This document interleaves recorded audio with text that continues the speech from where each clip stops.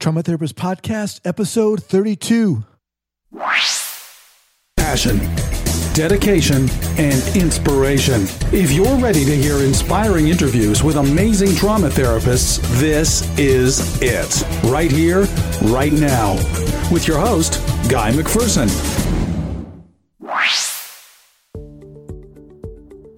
All right, folks, before we get started, today I'm so excited to announce the launch of my trauma therapy coaching program. Several years ago, when I first started out in psychology, I knew I wanted to get involved with trauma therapy. I knew I was passionate about it, and yet there was a hesitancy. I didn't know what I was doing, and I was scared. And it wasn't until I went to this one particular workshop, and I got to see and work with seasoned trauma clinicians and how they engaged with each other, how they were interacting, and what they were doing, what they were saying, and they were very fundamental skills. This is what I'm offering in my coaching program. So if you're interested in embarking on a journey to become a trauma therapist, this is it. Head on over to westcoasttraumaproject.com, hit on the coaching tab, and let's get started. All right, welcome to the Trauma Therapist Podcast. My name is Guy McPherson, and this is the podcast where we are interviewing master trauma therapists from all over the world, really to find out, what steps they've taken and how they've gotten to where they are with the steps of inspiring all of us here. Today I'm so excited to introduce my guest, Penny Parks. Penny, are you ready to go? I am. All right. So Penny is a creator of Parks Inner Child Therapy. She's a pioneer and expert in the field of childhood abuse, having developed the first inner child method of therapy in the UK. She began teaching this complete standalone therapy model in 1988. It was originally created from her successful self-help efforts in resolving her own personal childhood abuse experiences and has evolved into a structured, rapid, thorough, and gentle therapeutic model. Penny's an American who has lived in the UK since 1982. Her work with survivors in England evolved into two books, Rescuing the Inner Child, self-help publication in 1990, and The Counselor's Guide to Parks Inner Child Therapy, published in 1994. All right, Penny, so just a little bit about you. Tell us, a little personal information, and then we will get started. Okay. Personal information. Well, I was born in California in 1943 to a very dysfunctional family, unfortunately, with a traumatic childhood. And as a result of all the things I experienced, later on, when I, was in my 20s, I realized that what had happened to me, abused by 6 different men, 5 of them family members and one a friend of the family, I realized that all that stuff was why I had all the problems I had. And I couldn't afford to go to therapy, which was just as well, because apparently psychiatrists in those days were telling people with abuse issues that they were fantasizing or that they had, if they were a woman, they had penis envy. So I didn't think any of that was true for me, and it wouldn't have helped me at that time. So at any rate, I just went on a crusade of, trying to work it out for myself. And somehow I fortunately worked it out. And in the process, created a therapy model that worked for other people as well. But it was a long time for me, 10 years, working out on my own. And fortunately, one of my greatest assets is a sense of humor. So I needed that for a long time. I still need it. Laughter is very good for us. So we'll dive into that in a bit here. But you've been living in the UK for a while? Yes, since 1982. Wow, okay. I'm married to an Englishman. I'm now a British citizen. I stayed over here. Came for a 3-year time and stayed over here because I had I was working with a blues band, and we had an album made, and I wanted to see where it was going to go. Wow! And I don't get that chance much on, and I wanted to take advantage of it. So I've remained a vocalist, as a hobby, as opposed to seriously working at it. I enjoy drawing, pastel painting, walking my dog, that sort of thing. All right. All right. So great information there about you. Let's kind of move into our first topic here, which is the quote. This podcast is about finding out what's kind of driven you, inspired you. Share with us, Penny, a quote, a mantra, something which has guided you along this journey. Well, the quote I've chosen is one that was given to my youngest daughter when she, I think, was about 7. And her teacher said to her, you can do anything you set your mind to. And gosh, that just inspired the heck out of her. She came home, was trying this, trying that, trying the other thing. She even fixed our bathroom sink that had a problem with it. And so I sort of latched onto that. And what I already realized that the beauty of it is that you really only set your mind to the things that are already a part of your natural talents, skills, and abilities. Those things that you love doing, that's what we really set our mind to. And then we can be very successful at them. I mean, being a nurse or working in the medical field would never be something I wanted to do. So I would never set my mind to something like that because, I run like heck from blood and guts. So that wouldn't be my calling. And those things that we're meant to do are what we need to set our mind to and spend our life doing. So I've sort of used that as a mantra for myself. So you can do anything you set your mind to. So give us a little more about how that's actually applied to you. Okay. Yeah. Well, before I had all my own personal stuff fixed, all my problems from the childhood stuff, I took a big chance and applied for a job selling newspaper advertising. And although I had no experience in it, I didn't even read newspapers. And everybody, my friends said, oh, that'd be stupid. Don't go there. But I felt like I wanted to do that. And the boss recognized my potential. He gave me the job. And I ended up outselling all the other salespeople. And then when I came to England, although it was only supposed to be 3 years after that, I wanted to stay on. And I had no financial support, no relatives here, nothing like that. But I managed to stay in the country and, like I said, later became a British citizen. If I'd returned to California, I could never have had the musical or professional opportunities that I've had here. But at the time, when I made that decision, people thought I was crazy to risk staying. Well, you need to go back. You can't stay here. You have nothing. And then when I was 41, I applied for a vocalist position in the blues band. And I got the job over 4 other people. But everyone around me said I shouldn't bother going and applying because I was too old.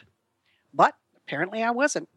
So, and without a college education or a PhD behind my name, I wrote 2 professional books that have remained in print since 1990 and 1994, respectively.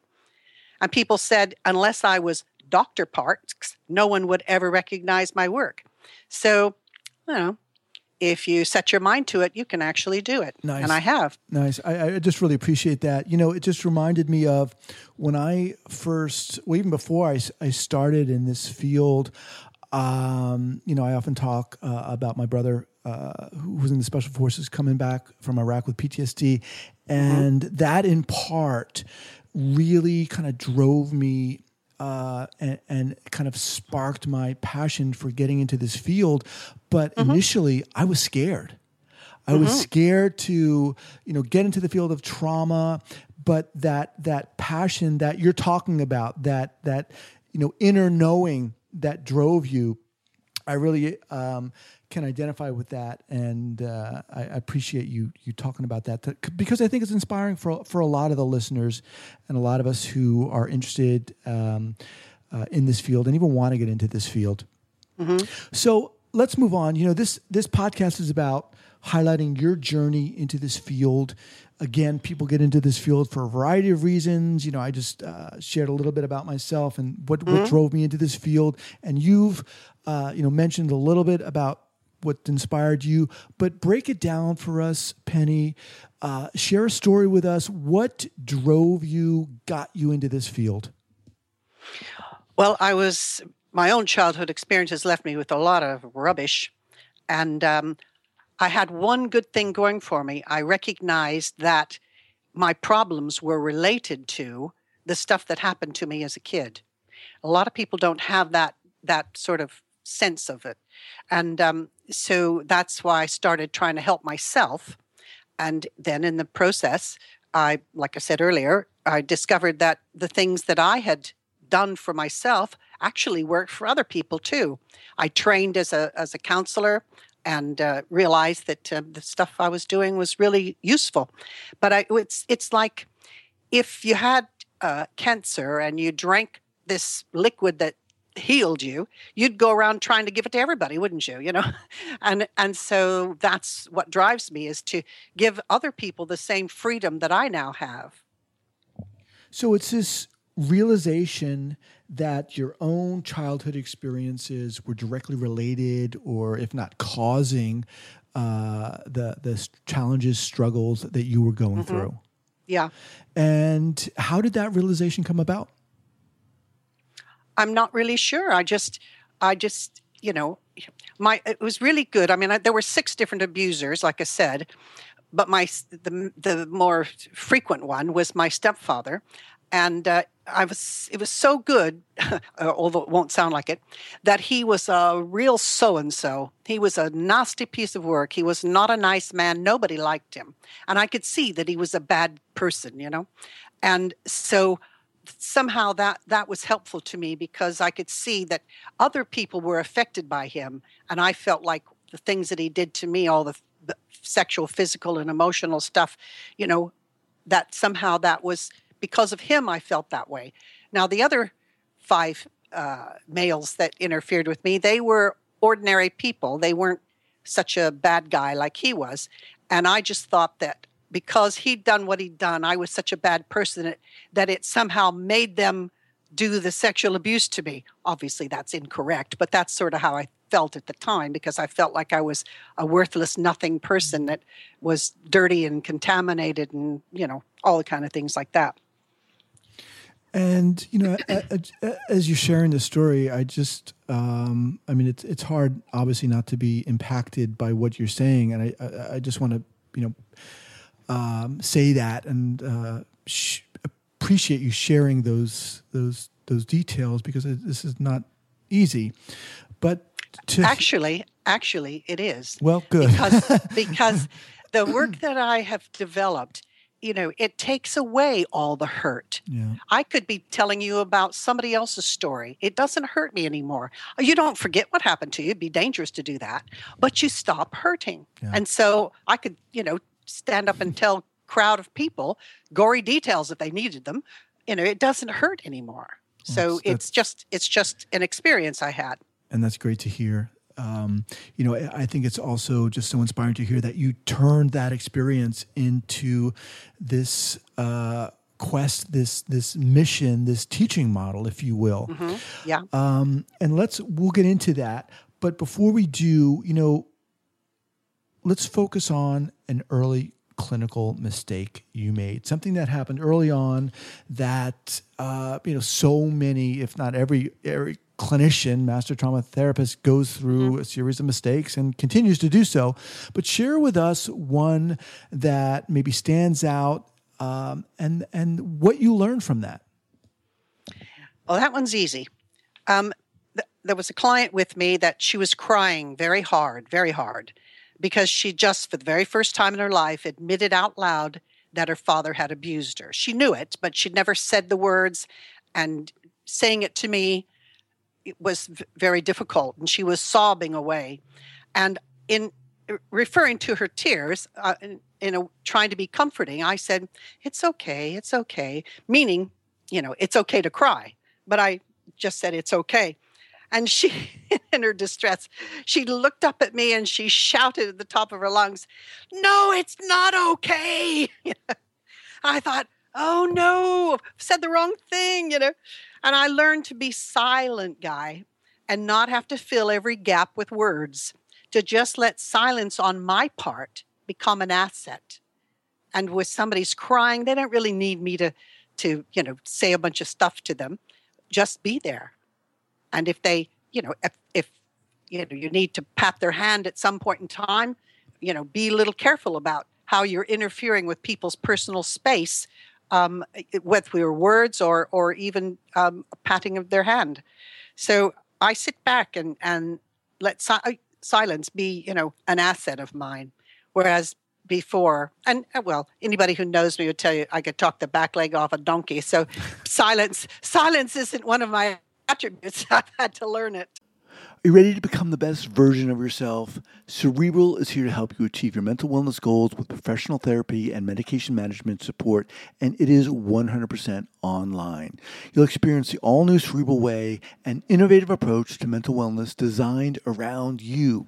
You'll get a personalized treatment plan from a therapist, prescriber, or both in a safe and judgment-free space. No more worrying about finding the right provider or scheduling appointments. Cerebral brings it all to you whenever and wherever you need it. To get started on your path towards better mental health, Cerebral is giving you, the Trauma Therapist Podcast listeners, 15% off your first month of online therapy, medication, or both. Get started by going to cerebral.com/podcast and use the code The Trauma Therapist. That's Cerebral, CEREBRAL.com/podcast. And don't forget to use the code The Trauma Therapist to get 15% off your first month. Make 2024 your best year yet. Offer only valid on monthly plans. Other exclusions may apply. Please see site for details. Going Inside is a new podcast on a mission to help you heal from trauma and connect with your authentic self. Hosted by licensed trauma therapist John Clark, this show explores trauma healing through the lens of internal family systems therapy with detours into EMDR, somatic experiencing, and much more. Tune in for enlightening guest expert interviews, immersive solo deep dives, real therapy sessions, and soothing guided meditations. Head on over to johnclarktherapy.com/podcast or search for Going Inside with John Clark on your favorite podcast platform. Once again, head on over to johnclarktherapy.com/podcast or search for Going Inside with John Clark on your favorite podcast platform. But I think that's such a great story because it really speaks to, the steps necessary to educate oneself as a therapist in this field. Number one, to, measure how you're responding to someone. And obviously, one thinks that by saying, well, it's okay, you're kind of, appeasing that individual, when in fact, obviously it wasn't taken that way, but also the ability to be comfortable with not saying anything and utilizing the silence, as you said. Talk to us a little bit about how you developed that skill or that experience, or was it just that incident and boom, that was it for you? It was, because I felt so bad, that I had not. Just shut my mouth, really. Felt like I had to say something. And her distress shouting at me like that, I thought, oh my God, Penny, don't ever do that again. And every once in a while in anybody's life, you do something that doesn't turn out the way you thought it was going to. And you say to yourself, I'm never going to make that mistake again. And I haven't done. Well, to my knowledge, nobody shouted at me. Now, when you were say involved with this young woman, I'm kind of interested in how you developed your model. Mm-hmm. So talk to us a little bit about that, if you will. Well, I developed it when I was trying to get myself fixed. And I read books. There was nothing out on sexual abuse in those days. This is a long time ago. And there was no books out. And the subject hadn't even broken the surface yet. And so I read books about some of the problems I had, but nothing really stuck for me. And I just had a sense of my younger self running the show. You know what I mean by that? I felt like somebody's going to tap me on the back one day and say, you're not really a grown-up, are you? No, I'm just a kid. And so I had that sense. And I thought, if only I could have told somebody. And I thought, well, why don't I let her tell me, the adult me? I'll believe her. And so I thought, how am I going to do that? Talk to myself? No, that sounds too crazy. Let's see. Oh, yeah, maybe I can write it. So as the adult, I wrote and said, tell me about that time in the shed with Uncle Harry, and I'll listen to you. And then I sort of left space on the paper, and wrote as I was, at that time as a kid, and said, all I wanted to say about it. And when I finished that, then I left another space on the paper, and I came back as the adult me and said, thank you so much for telling me that. You're so brave. It wasn't your fault. It's okay. You're all right now because I'm here with you. And that I wrote a bunch of letters about various things that had happened in that manner. And a period of time went by. And then I felt like the pressure was building up again. And I thought, only if somebody could have told me that it wasn't my fault, that somebody could have told me I was okay. It was them. They were the ones.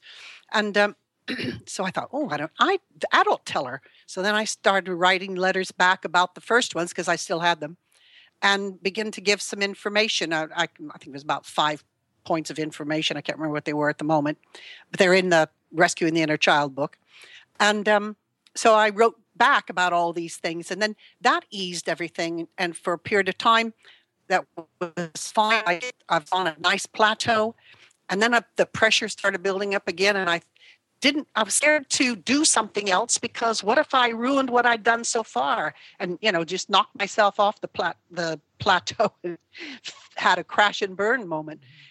Yet I got so uncomfortable, I had to do something. So then I got the idea, the thought, if only somebody could have rescued me, because every kid that's being abused has a fantasy of some superhero. They only had one in my day, which was Superman. I used to imagine him, his feet coming through we lived in a mobile home, through the trailer house wall, and him kicking my stepfather into the space or something, and then flying me away to someplace safe and happy. So at any rate, I wrote a rescue scene where the adult me went in, and like in the shed with Uncle Harry, the adult me knew what was going on. I wanted to get there before he did what he did. But when it looked like, something's going wrong here.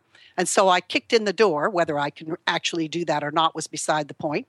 Kicked in the door, and he had his trousers down, and I took and kicked him in certain places, and he was sort of out of commission.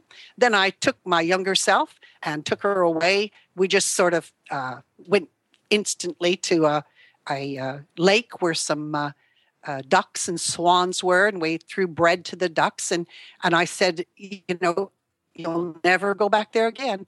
And I'm here for you now. We're together. So those 3 steps, the letter from the child, the letter to the child, and then the rescue scene. And I wrote a whole bunch of rescue scenes. And after that, I felt like balanced. I felt like I was walking the same direction that my head was facing, whereas before I didn't always feel that way.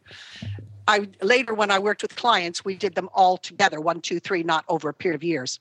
Now we do it as a visualization, which has much more in it and is much more thorough and much quicker. Wow. I mean, that is just such a story of strength, really, that's coming through. I mean, for you to be, an young individual working through this process and having the ability to work through this process is just, it's just incredible, and there's so many things coming through, Penny, that are really just, kind of popping out this whole idea of, being able to, accept the different parts, the younger self, and to writing them and offering them, extending a hand of, hope and rescuing. I just love the way you've kind of integrate all the different aspects of, what really a lot of individuals are using now in trauma therapy that you were doing, early on. Yes, in the 60s. Yeah. I mean, it's just really incredible to see, because, a lot of what, Bessel van der Kolk in his new book is writing about is what you were doing. Yes. Back then. And have been doing all these years. Yeah. That's just so inspiring to hear. I mean, it's, to hear you say, well, it's easy for me to stand up here and talk about this now. I could do it in front of thousands of people. I think for It's incredible. It really is. And I just want to say thank you. You're very welcome. Yeah. It's very different than it was before I had my stuff fixed, if you don't mind me using that phrase. But I used to, once I told my friend, my very best friend, when I was a teenager, and I was sobbing. I could hardly get the words out. I was shaking all over. I was sweating in places I didn't even know I had places, you know. I was a wreck to try and share just a tiny bit of information about what had happened to me, which is quite different than now. Yeah. You know, this kind of leads us to really my favorite question, which is why. And I don't even know if I have to ask you this question because I think all of our listeners really, really know already. But I'm going to do it anyway because I think it's going to give you another opportunity to share with us. But you know, I just believe it's so important that we do ask ourselves why we're doing something because that there's so much passion behind it. It drives us in what we're doing in our lives, in our work. But why, Penny, do you continue to do this on a day-to-day basis? Well, I think it's because this model that I've created, it works rapidly. It's so thorough, and it brings people to full resolution. It's not like a lot of therapy models teach people to cope with the problems they have. They go away, they still have the problems, but they can cope with them better. We don't go there. We take you to resolution, so you don't have the problems anymore. So you can start being your real self, the person that you would have been if the abuse or trauma hadn't happened, that got you off track. So it's a real extreme joy to see people get their life back. And it's energizing. Using our model, it's energizing to the therapist. So we don't have much burnout happening with our therapists because they get so much energy back. And people say, I can't believe it. You've changed my life. It's like I always thought it could be, you know, and it's just a joy to share that. Yeah. How exciting is that? So, you know, many of our listeners are beginning to get into the field of trauma therapy. Some are seasoned clinicians themselves who maybe don't even think they've been working with trauma clients and want to start that education for themselves. What advice do you have for individuals who want to get into this trauma field? Well, my strongest piece of advice is to search out specialist skills training for trauma and abuse, courses that teach resolution models, because generic counseling or therapeutic skills isn't enough. And you let people down because people with trauma and abuse issues, they need a lot more than what is in your basic training kind of, situation. So get some specialist skills. I mean, I don't know about everything in America because I've been living over here for so long, but I know in this country there are some people who have what you call an organization, a group, and they advertise that they help with childhood abuse issues. And yet when you look into it, none of them have had any specialist skills training. And I think that is ridiculous. And I get a lot of the people that go to see them and don't get any help and feel worse. They come to see me or one of my therapists, and then and they say, well, this is what I thought I was going to get before, but why didn't I? And, there's not a lot you can say, except I guess they didn't have the specialist skills they needed. Well, why are they working in this field then? And it's hard to answer that one, Guy, because I don't know. Why are they? I don't say that to the client, but, I certainly say it to myself. So please get the correct training so that you have some specialist skills. Otherwise, you will burn out fast and you won't be much use to your clients. Yeah. Now, I know on your website you have training. What individuals do if they wanted to get involved with your training? How might they take advantage of that? Well, they can contact us via. There's two websites, and they can contact us and ask for more information and where it could be. We're here in the UK, so we have training here, but also we have a trainer who can go to other countries, and we have rearranged. Most of the time, the therapy model is trained in 9 once a month weekend sessions. But we have other formats where it can be done in 3 months and, very much shorter. And so they can just contact us and ask what's available, what can I do, and all that good stuff. Okay. And your website is www.pp, P as in Peter, or P as in Penny, P as in Parks, foundation.org. That'll be linked up in the show notes page. Penny, I want to thank you so much. And there's another one. There's another one too. Go ahead. It's the www.pennyparks.eu. pennyparks.eu. Okay. So yes, and we're just getting a new website for the foundation one, and that's going to be switching over the next couple of weeks. So if you get something that says go to this place first, bear with us as we're making that transition. Sounds good. And again, both of the books, Rescuing the Inner Child, self-help publication, and The Counselor's Guide to Parks Inner Child Therapy will be up on the show notes page at westcoasttraumaproject.com. Hit on the podcast tab, and Penny's episode will come right up. Penny, thank you so much. You are why I'm doing this podcast. I get to talk to people like you who just blow me away. It's just so inspiring, and it just ignites my passion and my strength to continue doing this work. And I'm sure our listeners feel the same way. Well, thank you, Guy. Thank you very much. Yeah. Thanks again, and we will talk soon. Excellent. Bye-bye. Bye. All right, folks, I want to say thank you so much for listening to the podcast. What I want to do right now is invite you to contact me at guy@westcoasttraumaproject.com. I'd love to hear from you. I want to invite you to share 2 things with me. One, why are you doing this? Why are you in this field? And that's my favorite question I ask every master trauma therapist on the podcast. Number 2, what are you struggling with? What are your sticky points? I have so many myself, but I'd love to hear from you. Guy@westcoasttraumaproject.com. Thanks so much.